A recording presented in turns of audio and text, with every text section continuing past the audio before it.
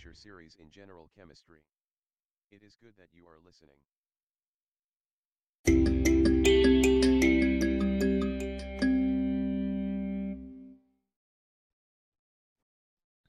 Welcome to General Chemistry 1.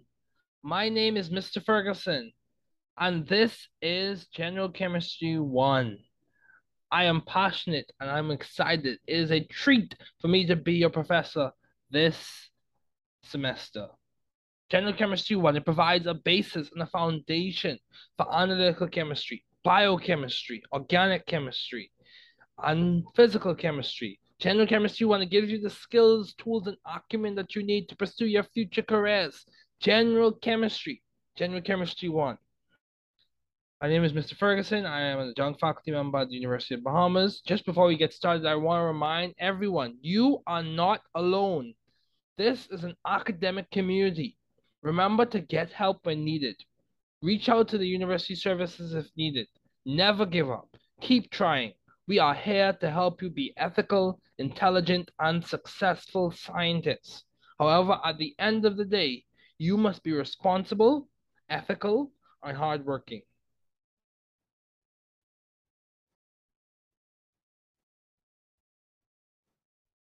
So a little bit about me. I am a value-driven individual. I want to make value-driven impact in society using science principles. Some of my values are respect, integrity, and excellence. I expect those values to be exhibited in this class this semester. As I said earlier, I'm a adjunct faculty at the University of Bahamas. Some roles I've served in, I've served as a graduate student. I've served as a Bridge Fellow, graduate student at Indiana University Bloomington. I have served as a Bridge Fellow with one of the largest scientific societies, the American Chemical Society.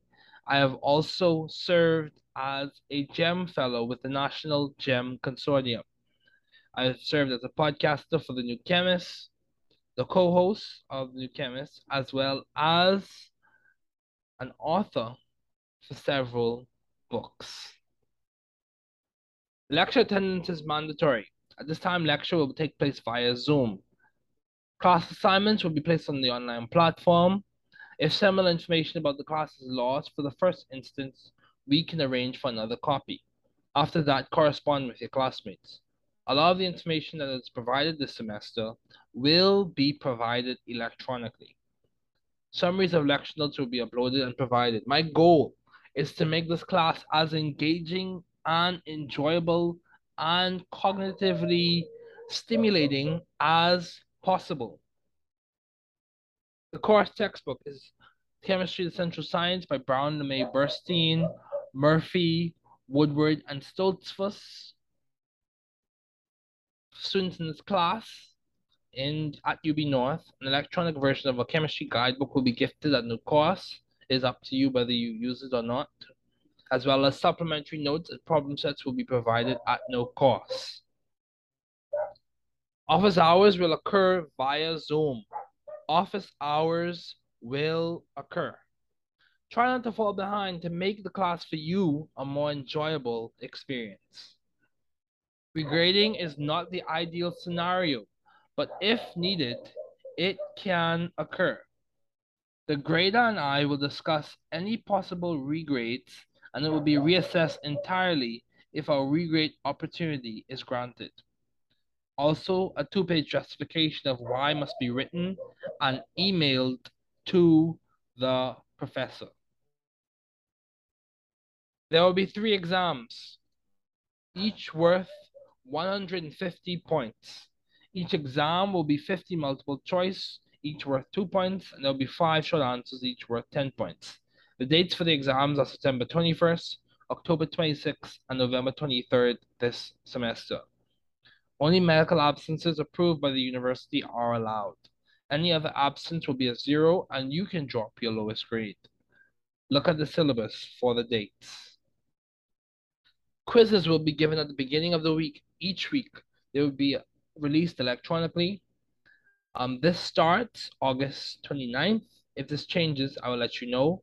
And it ends November 21st. These dates are subject to change. Quizzes will be 10 questions, each worth 0.5 points. The points will be added at the end of the semester. At least 70% on all the quizzes is equivalent to the addition of 1% to your overall grade. That's the equation to calculate what percent will be added to your overall grade. There is UCI OpenCourseWare.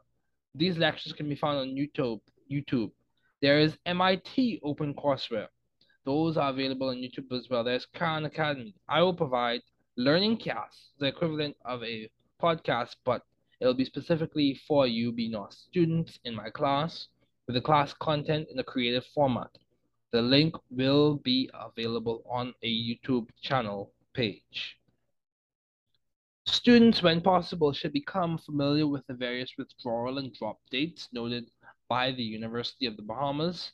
This is your responsibility. All withdrawals are handled by the registrar.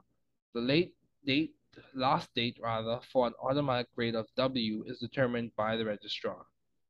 So 1,050 points equals 100% of the class. There's the equation to calculate your grade. Collaboration and teamwork is allowed on homework. However, for the Google form with the electronic version of the homework set, a requisite hard copy picture will be mandatory for homework submission. Essentially, when you submit your homework, a hard copy of the written version of your homework is going to be required to be uploaded to submit your homework and for it to be graded. Some of the topics we will talk about this semester. We will talk about wave-particle duality of light. That's just a fancy way to say light exists as a wave and it also exists as particles. And those particles are quantized as photons. We will also talk about atomic spectroscopy and line spectra. So the different types of line spectra. We could go on, we could talk about the Balmer series, the Lyman series, the Paskin series. We can also talk about different models of atomic spectra with the Bohr model. And I'm going to show you a nice creative way I came up with you to practice writing your Bohr model structures. We will have a problem-solving session. That will be the exam. We will discuss the Bohr model by Niels Bohr and orbital diagrams. We will discuss Lewis structures by Gilbert N. Lewis, molecules and polyatomic ions. We will discuss resonance structures. So those three topics right there, they kind of give you a foundational basis to the Bohr model, Lewis structures, and resonance structures. They give you a basis for understanding chemical reactivity and chemical reactions.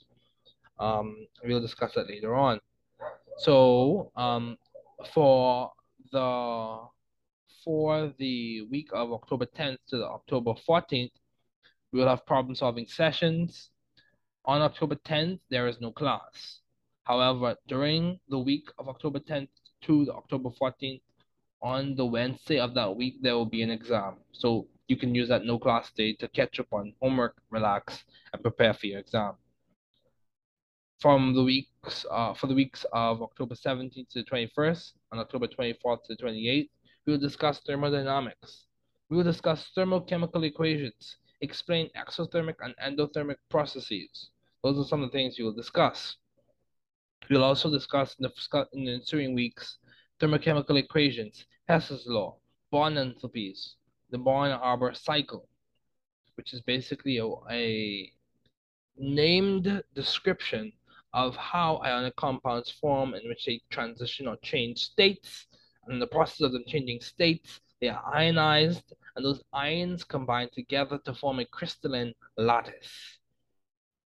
And then we will have a problem-solving session and exam 3, and then we will have the final exam. So, if you feel overwhelmed from just this, be encouraged. The goal is not to make you feel overwhelmed. The goal is to help you to succeed and give you the capacity building experience that you need to be the successful doctor, the successful scientist, the successful researcher, the successful professor, successful person that you need to be in this society. So we're going to review some concepts at this time. Some fundamental skills I need you to have grasped. So we're going to spend a good portion of this lecture discussing fundamental skills. I will give you problems. There will be short answers, and I will also give you problems which are equations. However, in this lecture, we will discuss the concepts. And then in the practice or in the subsequent sessions and problem-solving sessions, we will discuss how to solve the problems with heuristics and algorithms. We will discuss simple ways as to how you can understand what the question is asking and how you can solve it. And then we will discuss the wave-particle duality. So, the goal of this class is to teach the chemistry content in an engaging manner that is relevant to the Bahamian student and digestible for their understanding. So I want you to understand the concepts, practice the problems that are relevant to understanding that concept, learn more nuanced details about the concept, and then practice more complex problems that integrate the details and the fundamental understanding. So let me give you an example. Say we were talking about the Bohr model. First, I would give you the workbook I designed specifically for this class on the Bohr model, have you practice those problems, understand the Bohr model was basically a description and a representation of how atoms, when we designate their energy levels as quantized states or discrete levels, that the transition of those electrons from one energy level to the other results in the release of a frequency of light, and that is characteristic and observed as a specific color. In short, levels are quantized. Those levels provide a display of light at a specific frequency when those electrons relax. And that's the fundamental concept. More nuanced details will be how does that play out when we try to describe or understand the amount of energy that is released. And that energy is equivalent to a specific frequency, or proportional rather to a specific frequency.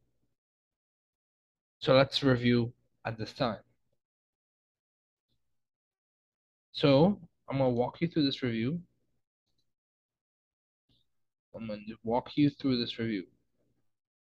So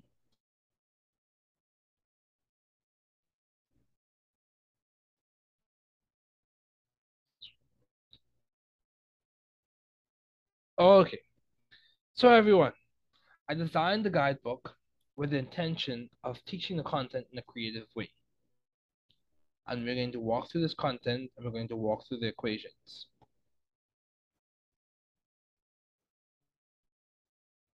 So as we begin this class, I want you to think about how will college be different from grade school?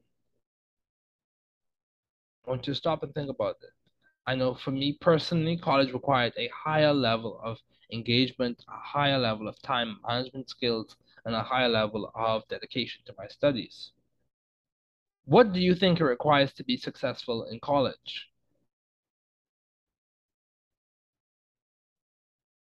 Success in college requires a number of factors, and they vary from person to person. However, one thing we know is that success requires you operating with self-discovery. Just hold on a second.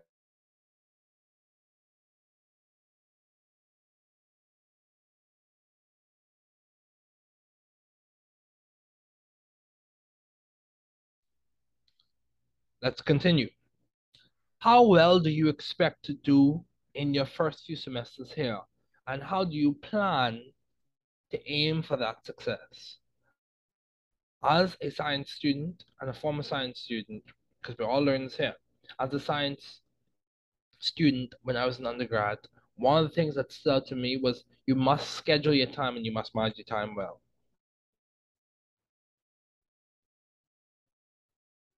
So the important thing for you to understand here, yes, there are animations, and the animations are placed there to make this discussion engaging for you.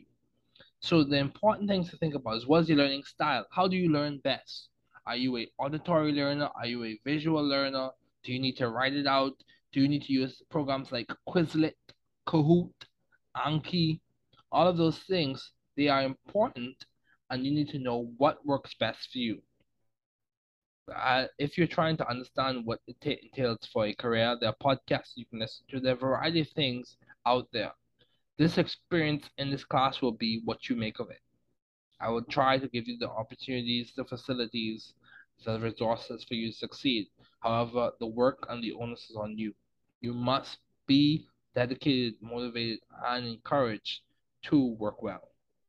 So what time management strategies and group studying approaches can you use to ensure learning and academic success? So essentially, do you need to use Google Calendar? Do you need to use Outlook? Do you need to use a hard copy planner? I use both Google Calendar and a hard copy planner. You have to find what works for you and implement that strategy. Later on, we will discuss, and I will show you a video on strategy before this lecture ends. The importance of strategy. Strategy is more than just planning. It must be strategic. Now, some big ideas that this college chemistry covers, some of which we will discuss in the context of this semester. All matter is composed of atoms, and intermolecular forces and bonding explains their properties. Simply put, matter, things like solids, liquid, gases, ice, for example, is a solid, liquid, water, and gas would be water vapor. All of those things are composed of atoms. Those atoms are bonded together, covalently, of course, to form H2O. Within or among those H2O molecules, there are intermolecular forces. And those intermolecular forces are hydrogen bonds. Those hydrogen bonds help us understand the physical and chemical properties of water. It's important for you to understand that. Everything boils down to the compositional units of the matter or the object you are describing. Chemical reactions involve intramolecular and intermolecular changes. Chemical reactions, whether they be double displacement, addition, substitution, displacement, single displacement, whatever the type of reaction that's being discussed or displayed, chemical reactions involve intramolecular, so we're talking about the bonding, and intermolecular, we're talking about what happens in between those molecules, those changes. So molecular collisions, molecular geometry, and the approach between molecules influences the speed of those reactions. So you also have thermodynamics and kinetics. They provide a lot of insight into physical and chemical changes. So thermodynamics is like one end of the seesaw, and kinetics is the other end of the seesaw. They are distinct, yet they coincide at points. Thermodynamics basically explains how heat and disorder plays or functions in chemical reactions. Kinetics explains how fast reactions occur and why they occur fast and what causes them to go fast, whether it be their orientation, their proximity, or their number of collisions. So equilibrium and thermodynamic parameters such as entropy, which is a fancy way to describe disorder, enthalpy, which is basically how you describe the heat energy of a reaction, and Gibbs free energy, which describes the capacity of the reaction or the molecule to do work of the reaction or to do work. And those ideas, enthalpy, entropy, and Gibbs free energy, provide insight into a reaction's thermodynamic potential, whether it's thermodynamically favorable or not. Another way to say that is whether it's spontaneous or not, or whether it will occur or it's likely to occur or not. It gives us insight into the products that will form, how fast those products will form, and those parameters also give us insight into how they form. So that's important to understand. So we will discuss in this review session, this is a review session, we will discuss MADA, dimensional analysis, problem solving, and introduction, and we'll introduce the history of some chemistry pioneers. So let's talk about the scientific method. The scientific approach to information consumption and knowledge generation involves the scientific method. So what does that mean? The scientific method is the way scientists do science. Essentially, the way they operate, the way they think, the way they practice. It's, if I was to give an analogy, the scientific method is how they operate. This figure below describes or shows an example or a version of how the process of thinking occurs for the scientific method. You have your observation, and then from your observation, whether you look at it physically, try to break it down chemically, you look at the hypothesis, which are basically your educated guesses about what is going on. And from there, you run experiments. From those experiments, you gain results.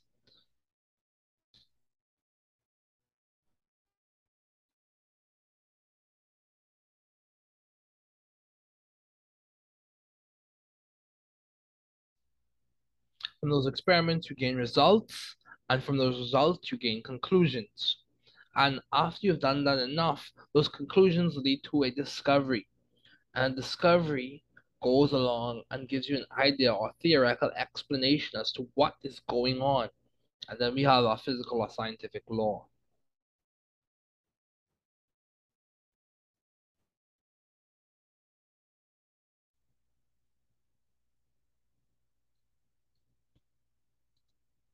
So, a critical part of nature is energy, which is basically the capacity to do work or to cause change. Those changes can be physical or chemical. Now, let's keep this in mind. Matter is anything that has mass or a definite volume. There are several states of matter, which are solid, liquid, gas, and plasma. The main states we'll discuss in this class are solid, liquid, and gas. Matter undergoes different types of changes, and those changes can be physical or chemical. So a physical change involves changes that do not rearrange the intramolecular bonding arrangement or electron configuration. So what does that mean? When you're dealing with physical changes, we're not changing the bonding, we're not changing the ionic bonding or the covalent bonding. We're not changing how those atoms are connected together. We're not changing how those electrons are configured or arranged or distributed in the atom. We're only changing from the macroscopic view. This is a simple way to put it. From the macroscopic view, we change the state. So for example, with water, a physical change for water will be melting. So when the ice goes to water, or when the water goes to a vapor, those are all physical changes. The hydrolysis or the electrolysis of those water molecules, of the atoms in those water molecules, the splitting of those things, that is a chemical change. Simply put, physical properties of substances such as ductility, physical state, appearance, so like color, texture, whether it's rough or smooth, those are the things that change when we're talking about physical changes. A chemical change, on the other hand, is a change that affects the intramolecular bonding arrangements of the chemical properties, such as the electron configuration or the chemical bonding of the substance. So when we talk about electron configuration, we're talking about how the electrons are distributed within the atom or the molecule. We'll discuss those things later. In terms of chemical bonding, we're talking about ionic, which occurs between metals and non-metals, or covalent, which occurs between non-metals, or metallic, which occurs within metals.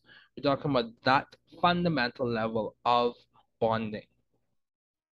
So it requires, if you think about it, because those particles require a good bit of energy to be bonded together through these interactions that we call Coulombic interactions, because of that, we know that it requires a good bit of energy for that to occur.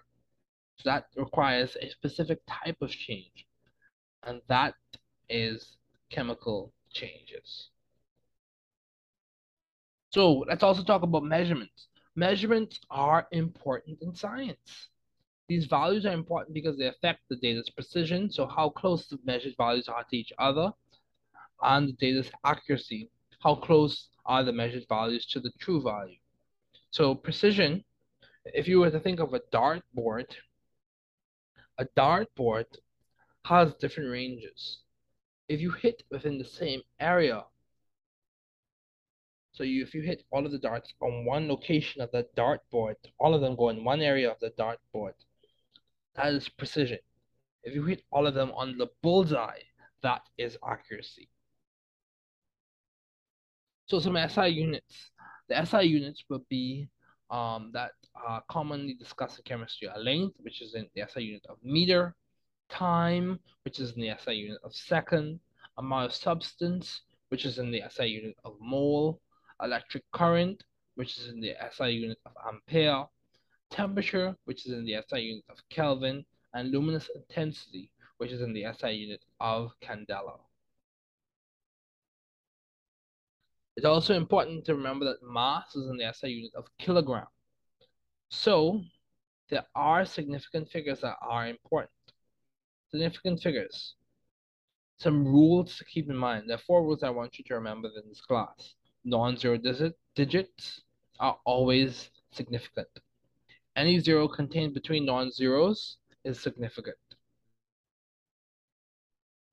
For example, 203 or 203, the zero in between 2 and 3 is significant. Leading zeros are typically not significant. Final zeros or trailing zeros are significant only after the decimal. So these are important rules to remember, significant figures. So in this section, we will provide analysis as to how to do dimensional analysis calculations. So if you think back to when you did BGCSE chemistry, there were these calculations that you had to do. They were called they were discussed under the name or moniker stoichiometry. So that is a simplified version of dimensional analysis. So the thing that you have to think about, and that should be spelled chemistry. So excuse that. Things you have to think about. You have to look for what are you given? What is in your hand? What is on the paper? What values have you been given to solve this problem?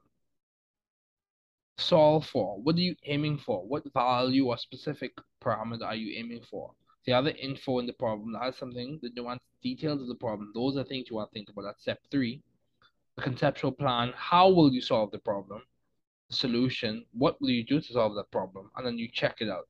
You check it with your intuition, your fundamental understanding of the concepts. You're going to check it out with that, and you're going to solve the problem. So step 1, you look at your given info. Step 2, you solve for a specific variable. Step 3, you look at the other info. You keep the problem in context. Step 4, you come up with how you're going to solve it, your conceptual plan. Step 5, you give your solution. Step 6, you check out your solution and see if it makes chemical sense. So this is a general idea. You look at the number of objects over 1 times the related object over 1 object and desired SI unit over the unit. So this is how you would generally solve a metric problem. So let's think of an example. Say for example, we want to solve for the length of a group of hydrogen atoms. So in this basic step, we use the number of objects given in the problem as the basis for conversion and solutions. That is going to be step 1. So the number of atoms in 1 mole is Avogadro's number 6.02 times 10 to the 23rd. Those are the number of atoms in 1 mole of hydrogen. And then we think of a ratio. So we have the 1 mole, we have the number of atoms of the object. So as we said earlier, the number of objects, we know the number of objects. Now we're going to relate it to something over 1 object. So if we want to solve for the length of a group of hydrogen atoms, we look at 1 mole, 6.02 times 10 to the 23rd atoms, times 212 picometers over 1 atom. And then from there, we discuss or we note how long is that picometer? How long is a picometer? And so we know that 10 to the 12 picometers equals 1 meter. And we calculate it out and we get 1.28 times 10 to the 8th meters. Sorry for the missing unit. We get 1.28 times 10 to the 8th meters, and that's the length of a group of hydrogen atoms if they were all placed in one line together. So what is a derived unit? So we just discussed how you solve for metric analysis problems, and I will give you some of those to solve. What is a derived unit? A derived unit is a combination of other units. Examples of derived units are those for force, which is kilogram meter per second squared, which is force is equal to mass times acceleration. So kilogram is the unit for mass, meters per second squared is the unit for acceleration. You multiply those two, you get kilogram times meter over second squared. And for momentum, momentum is mass times velocity.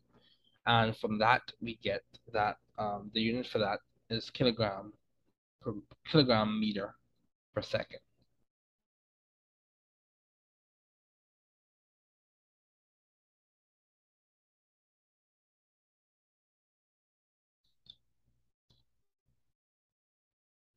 So what is that? Now we're going to talk about, we're still discussing foundations.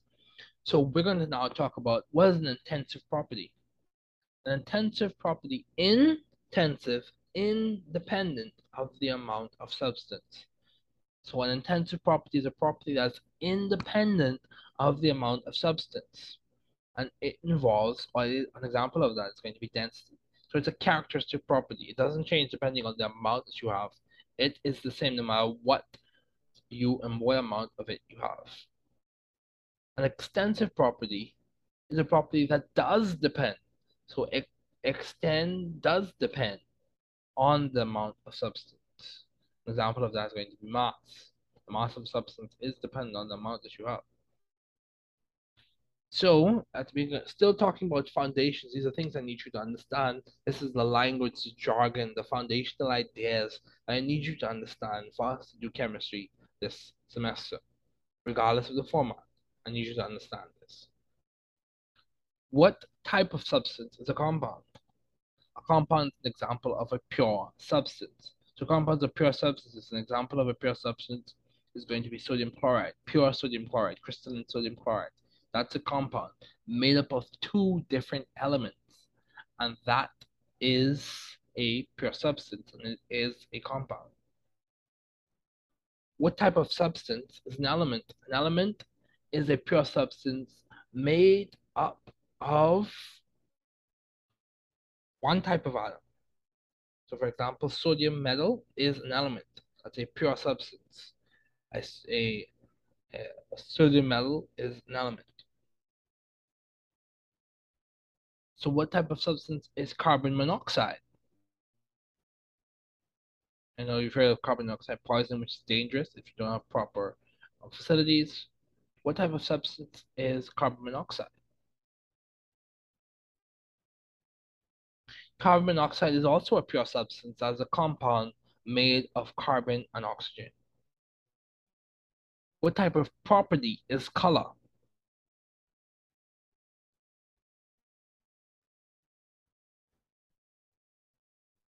Color is a physical property and does not necessarily require the intermolecular bond breaking to be observed, although some electronic transitions do result in color changes, and that's where we get the atomic spectral series from.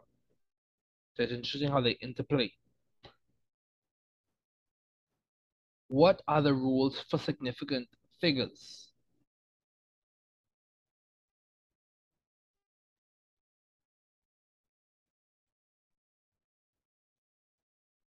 So if you look at the animation, we can see that all non-zero zero digits are significant, interior zeros are significant, leading zeros are not significant, trailing zeros after decimal point are significant. Trailing zeros before decimal point are significant, and avoid unclear notation such as trailing zeros before an implied decimal point. So let's keep going. What is an example of a game that combines the ideas of precision and accuracy?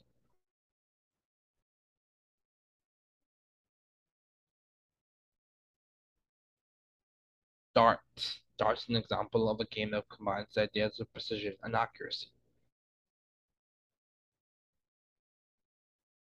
Now let's talk about some more foundational concepts. We're going to talk about conservation laws. These are important to understand. These are foundational things that we're reviewing before we get into wave particle duality. These are things I need you to understand well. So rewatch this video if you need to. Rewatch it again. I recommend you do it, or at least watch it twice and take detailed notes. And design this in such a way so that it can be integrated, it can be engaging, it can be stimulating, it can be well understood. What are the foundational concepts I need you to know for this semester? So what is the law of conservation of mass? The law of conservation of mass states that the total mass of a substance in a closed system does not change, where there is neither generation or consumption in the system. Essentially, it says for mass, mass is not created or destroyed. So what is the law of conservation of energy? Conservation laws, which are noted in the animation, they are classical. Conservation laws, they are, or for the law of conservation of energy, energy is never created or destroyed. It's only transferred from one form to another, heat energy to light energy. So keep that in mind. Now let's talk about some key scientists. I need you to know a few people. We gotta know a few people before we really delve deep into wave particle duality, because there's another group of people that I want you to know about. So who are all the scientists that have been presented so far? Why are their contributions so significant to chemistry? So Joseph Proust is important. I need you to know, and I will give you a worksheet with these people on it. Antoine Lavoisier is important. Um, Joseph Proust is important. John Dalton is important. Albert Einstein is important. All of these people. Let's talk about. For example, John Dalton. His atomic theory was pivotal to um, understanding mass, and understanding key ideas with atomic mass. Even though it had to be refined, his ideas were fundamental, whether it be from the original founder or the original person who described Mahadan's compositional units to John Dalton. It's important. So what is the law of definite proportions? And this is where Joseph Proust comes in. The law of definite proportions refers to substance composition and classically states that specific compounds are always made of the same elements in the same ratio. This is true. H2O is H2O. It has a definite proportion. Two atoms rather, of hydrogen with one atom of oxygen. And you see this in the balanced chemical equation. The balanced chemical equation is proof positive that the law of definite proportions is true in many instances, or in all instances at this level. What is the law of multiple proportions? This is where John Dalton comes in. The law of multiple proportions basically states that two atoms, C and D, when combined together for a compound, the ratio of D to the one compound, in the one compound rather, to the ratio of D in the other compound will be a definite ratio. So for example, let's make this more concrete. So law of multiple proportions is basically two atoms. So let's talk about hydrogen and oxygen. So let's think about that. When combined to form a compound, water, the ratio of oxygen in the compound, 1, and the ratio of oxygen in another compound would be a definite ratio. So for example, ratio of oxygen in water to the ratio of oxygen and magnesium oxide would be a definite ratio. It would be 1 to 1. What made Dalton's atomic theory significant? So Dalton, as you see on the graphic, some of his ideas which have been refined. Each element is composed of tiny particles called atoms. All atoms of the same element have the same mass. Atoms combine in simple whole number ratios to form compounds. And he said that atoms of one element cannot change into other atoms of another element.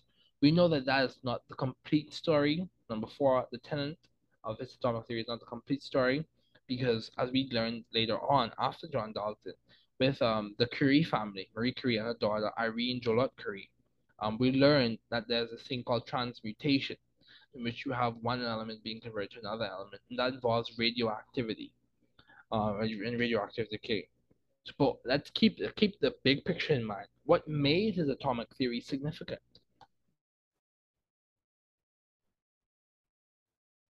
His ideas have been adjusted, but his theory is significant because although some changes were made, his work laid a good foundation for chemistry research at the time and today, and understanding chemical reactions. Ladies and gentlemen, this shows the iterative nature of science, that we are constantly learning and developing new ideas using a dynamic scientific method.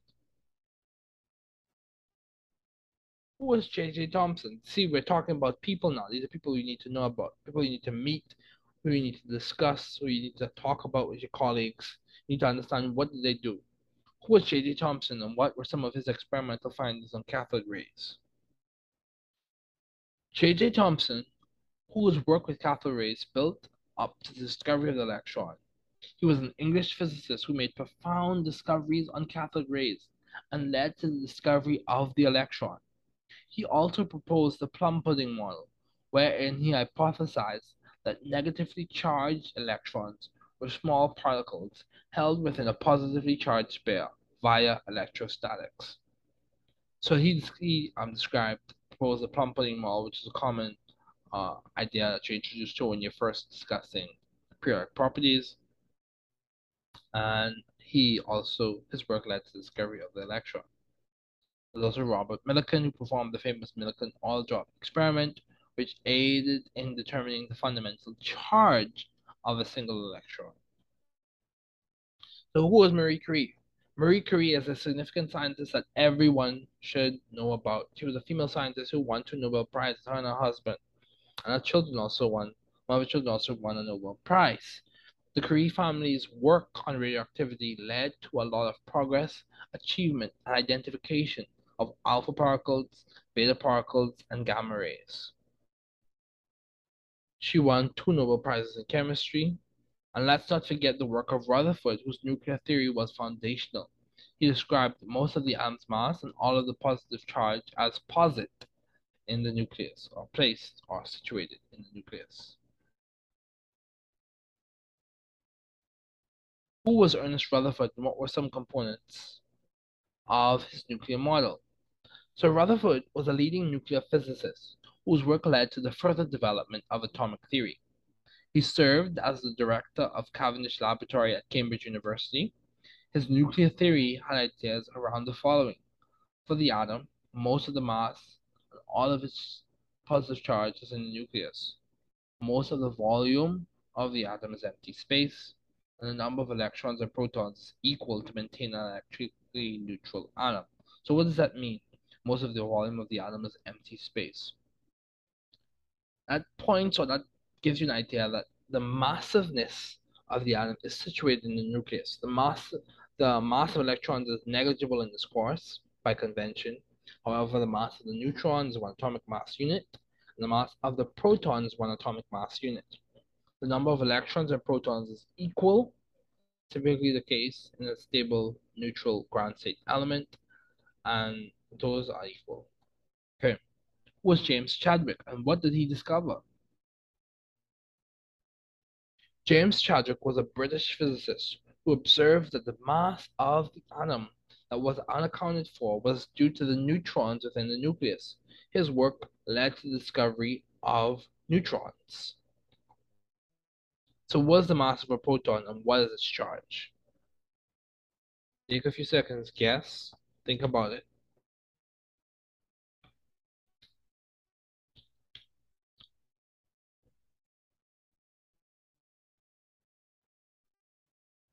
Protons have a mass of 1.67 times 10 to the minus 27 kilograms, or 1 atomic mass unit. We can discuss the relationship between kilograms and atomic mass unit in a problem-solving session. Remind me. Also, a proton has a relative charge of positive 1. What is the mass of an electron and what is its charge?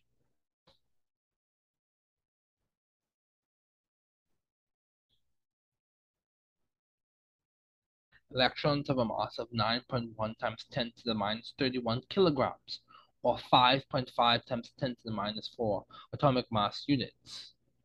Also, a electron, excuse that, has a relative charge of minus 1. So I want to just narrow in on some quick ideas from this animation. Niels Bohr was very important, or is very important in general chemistry. His idea of atomic spectroscopy involved the study of electromagnetic radiation emitted and absorbed by atoms. He postulated that each stationary state or orbits are fixed or quantized. He understood that electrons have stability, and when transitioning between orbits, radiation is emitted or absorbed. Although his model was initially successful, it was not a complete explanation, and it was replaced by a more developed quantum physics theory that addressed the wave-particle duality.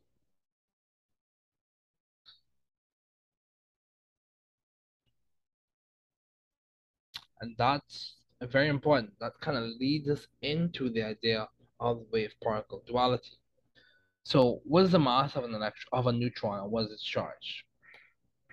Just before we transition into wave-particle duality, let's just continue going over a few foundational concepts.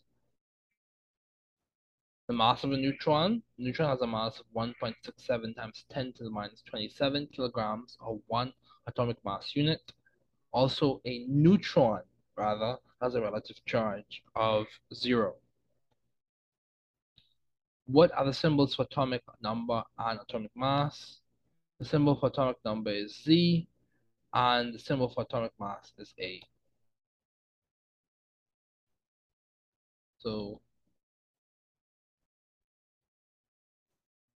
now let's discuss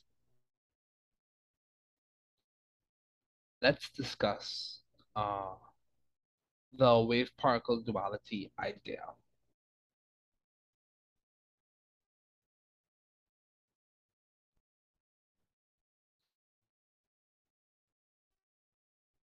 So before we get to wave-particle duality, I want to introduce you to the Schrodinger's cat thought experiment. Before we get to wave-particle duality, I want to introduce you to that, and then we'll discuss wave-particle duality. But actually, before we get to showing you the images and describing it to you in the format we were just discussing it, I would like to show you a reference text that you can use as you do your studies.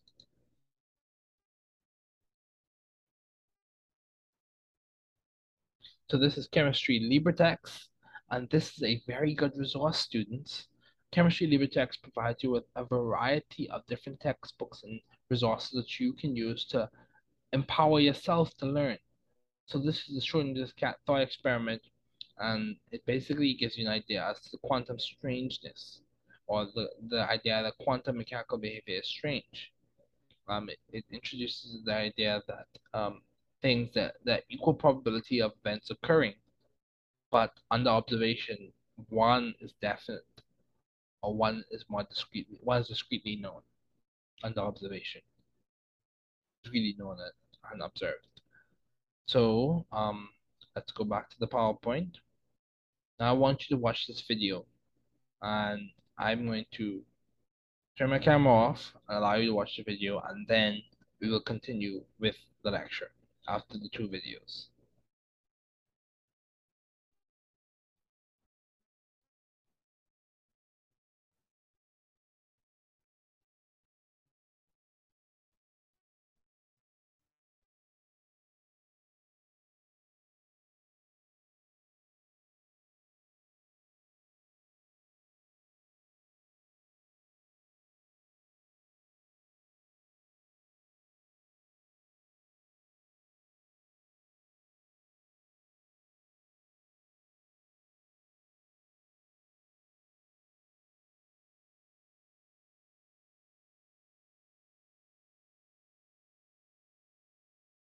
In Brussels, and he came here and was admitted on that day as a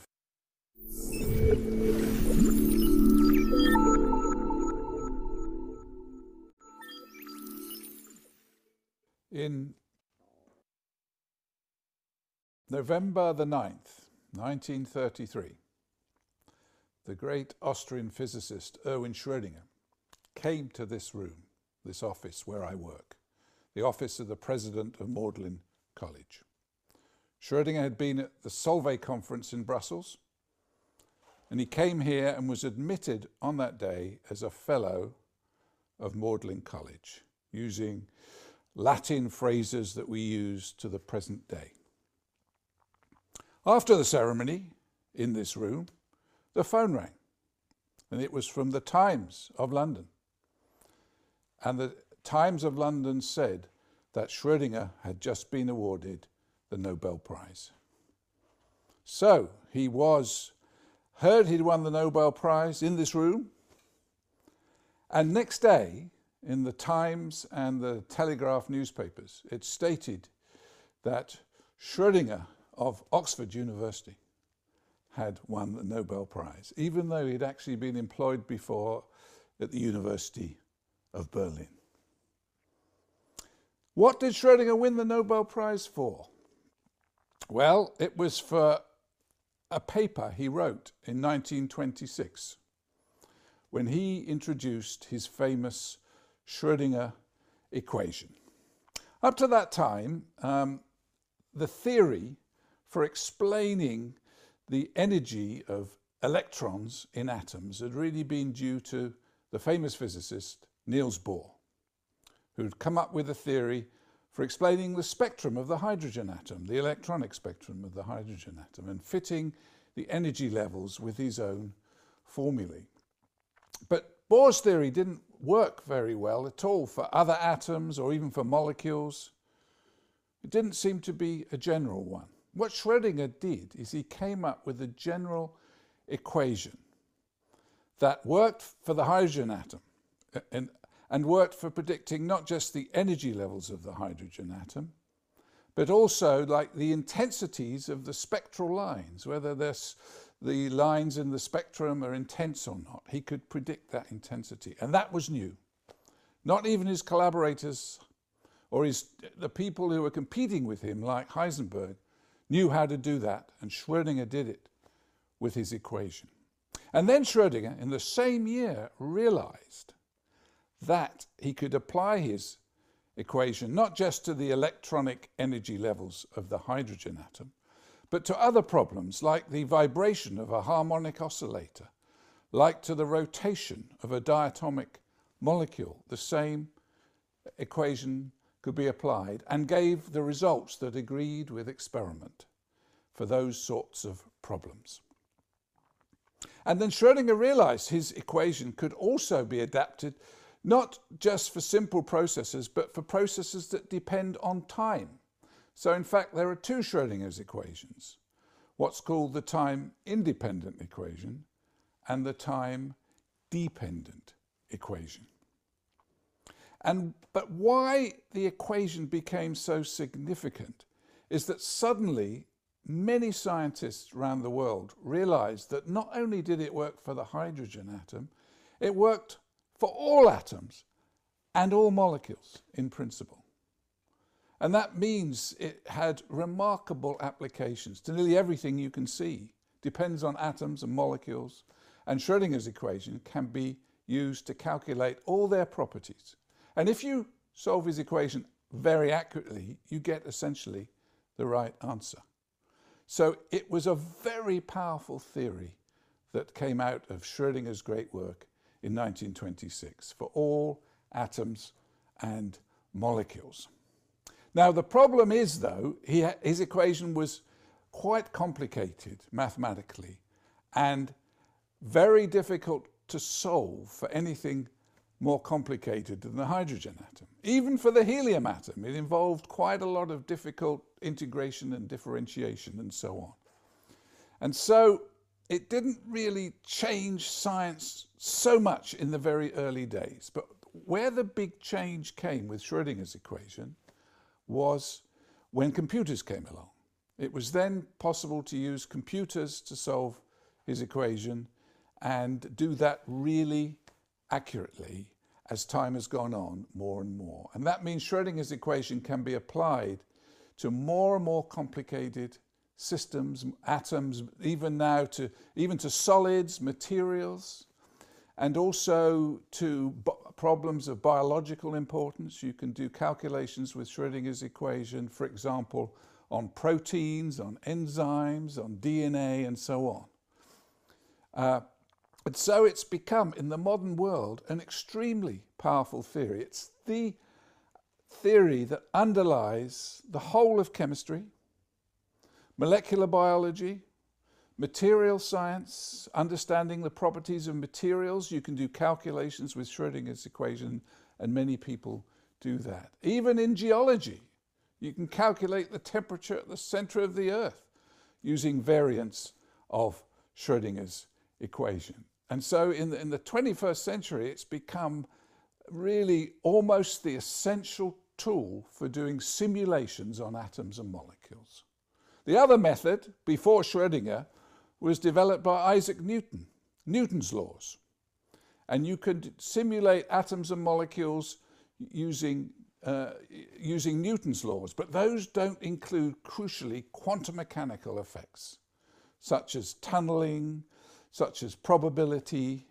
Newton's laws just don't work for atoms and molecules, but Schrödinger's equation does.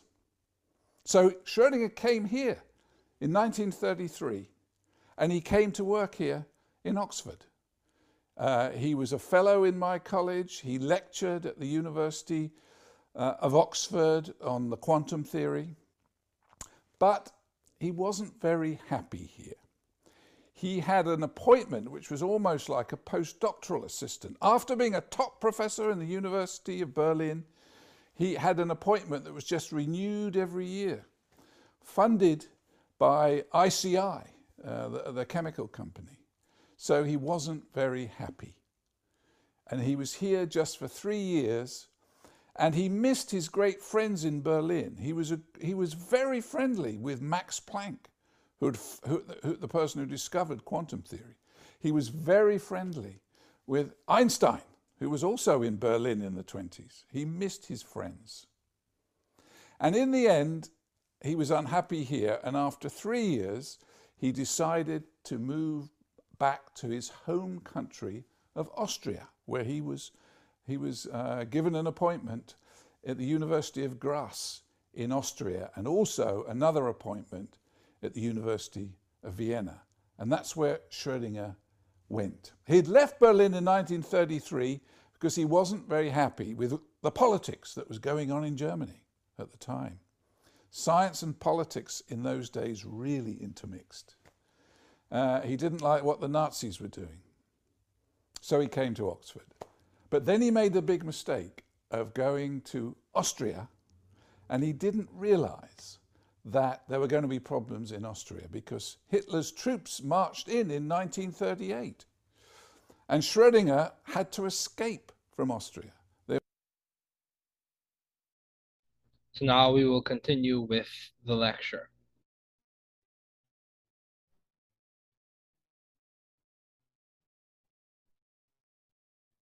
Let's look at video 2 and then we'll continue with the lecture.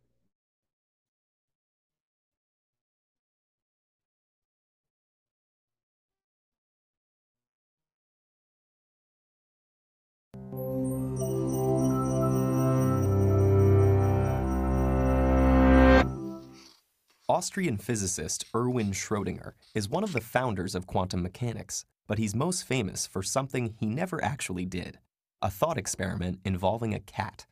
He imagined taking a cat and placing it in a sealed box with a device that had a 50% chance of killing the cat in the next hour. At the end of that hour, he asked, what is the state of the cat? Common sense suggests that the cat is either alive or dead, but Schrödinger pointed out that according to quantum physics, at the instant before the box is opened, the cat is equal parts alive and dead at the same time. It's only when the box is opened that we see a single definite state. Until then, the cat is a blur of probability, half one thing and half the other. This seems absurd, which was Schrödinger's point. He found quantum physics so philosophically disturbing that he abandoned the theory he had helped make and turned to writing about biology. As absurd as it may seem, though, Schrödinger's cat is very real. In fact, it's essential. If it weren't possible for quantum objects to be in two states at once, the computer you're using to watch this couldn't exist. The quantum phenomenon of superposition is a consequence of the dual particle and wave nature of everything. In order for an object to have a wavelength, it must extend over some region of space, which means it occupies many positions at the same time. The wavelength of an object limited to a small region of space can't be perfectly defined, though, so it exists in many different wavelengths at the same time.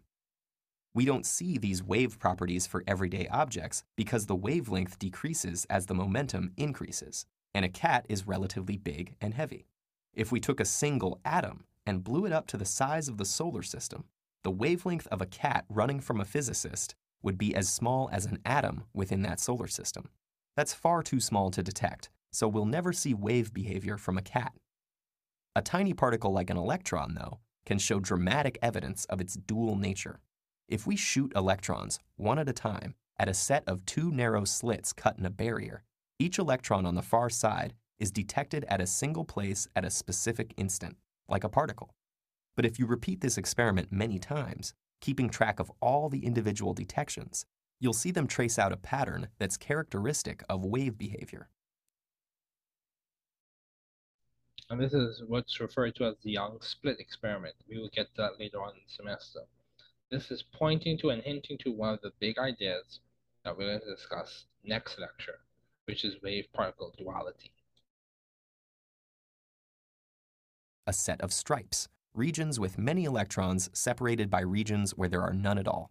Block one of the slits and the stripes go away. This shows that the pattern is a result of each electron going through both slits at the same time. A single electron isn't choosing to go left or right, but left and right simultaneously. This superposition of states also leads to modern technology. An electron near the nucleus of an atom exists in a spread-out wave-like orbit. Bring two atoms close together, and the electrons don't need to choose just one atom, but are shared between them. This is how some chemical bonds form. An electron in a molecule isn't on just atom A or atom B, but A plus B. As you add more atoms, the electrons spread out more, shared between. And we account for this. This basically is describing what we describe as probability distribution, which basically is a fancy way of saying electrons exist over a cloud or a region of space, in not one specific position. And this also hints at the idea of uncertainty, Heisenberg uncertainty, which basically describes that you cannot know with the same degree of accuracy the momentum or the position and the momentum of an electron at a specific point in time with the same level of accuracy. Between vast numbers of atoms at the same time. The electrons in a solid aren't bound to a particular atom, but shared among all of them, extending over a large range of space. This gigantic superposition of states determines the ways electrons move through the material, whether it's a conductor, or an insulator, or a semiconductor. Understanding how electrons are shared among atoms allows us to precisely control the properties of semiconductor materials like silicon. Combining different semiconductors in the right way allows us to make transistors on a tiny scale, millions on a single computer chip. Those chips and their spread-out electrons power the computer you're using to watch this video. An old joke says that the internet exists to allow the sharing of cat videos. At a very deep level, though, the internet owes its existence to an Austrian physicist and his imaginary cat.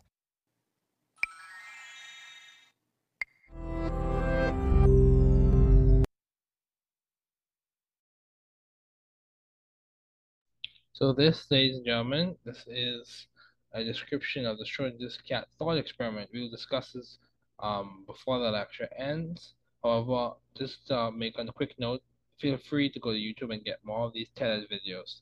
If you find a video that you think is beneficial to the class, you can send me an email with the link, and I will, if it's an educational appropriate video, educationally and age appropriate video, I will look at it and determine whether it's appropriate for the class discussion at the time.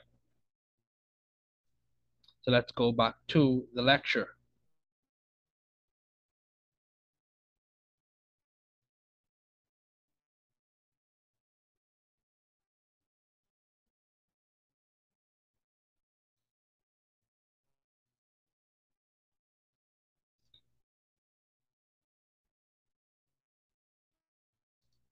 Just before we conclude, I want to discuss Schrodinger's cat thought experiment, and then we will conclude this lecture for today. Now, just in case you didn't get it the first time, I want to explain it to you from the animations I've designed for this class. So with this, we have Schrodinger's cat thought experiment, In the thought experiment, you put a cat in a steel chamber for an experiment, and this whole scenario is just an imagination or an imaginary experiment. In the chamber, there is radioactive material and a mechanism that, upon emission of an energetic particle by one of the radioactive atoms, a hammer breaks a flask of poison and results in a dead cat. Yeah, this is amazing. If the chamber is closed and you do not observe what is going on, there is equal probability that both the cat is dead and the cat is alive, by virtue of the system being observed. So let's Bahamianize this thought experiment. So let's begin. Imagine there was an oil and beach spill by a pond in Agua. The area is enclosed by a mind your business fence, so you must enter the area to observe what occurs. If the flamingo in the area drinks from the pond, the flamingo will die in the area. If you are not around to observe what occurs in that pond area, and the pond area is enclosed, the flamingo has equal probability of being dead and being alive by virtue of the fact that the system is not observed. So what does this point to? Don't get lost in the details, but what does this point to? This points at quantum mechanical behavior and uniqueness and the strange nature of it. It also hints at how quantum mechanical behavior does not exactly transfer for an understanding of macroscopic behavior. There is uncertainty and indeterminacy. Yes, the behavior of electrons is strange. And as we conclude, I want to remind you, many of these scientists met at a specific conference called the Solvay Conference, where a lot of brain physicists meet. And if you look at the picture, there's a characteristic picture of many of the scientists in which they're in this one photograph, Albert Einstein, Heisenberg, all the others, and that was at the Solvay Conference. Next lecture, we will discuss the wave-particle duality and other scientists. Once again, thank you again.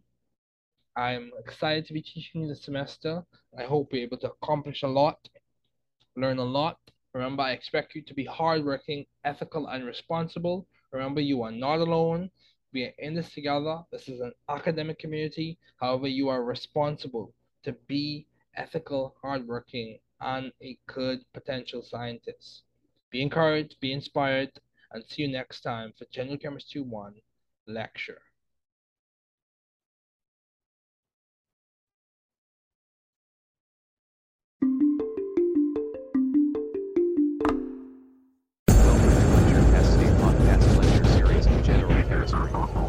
It is good that you are listening. Welcome,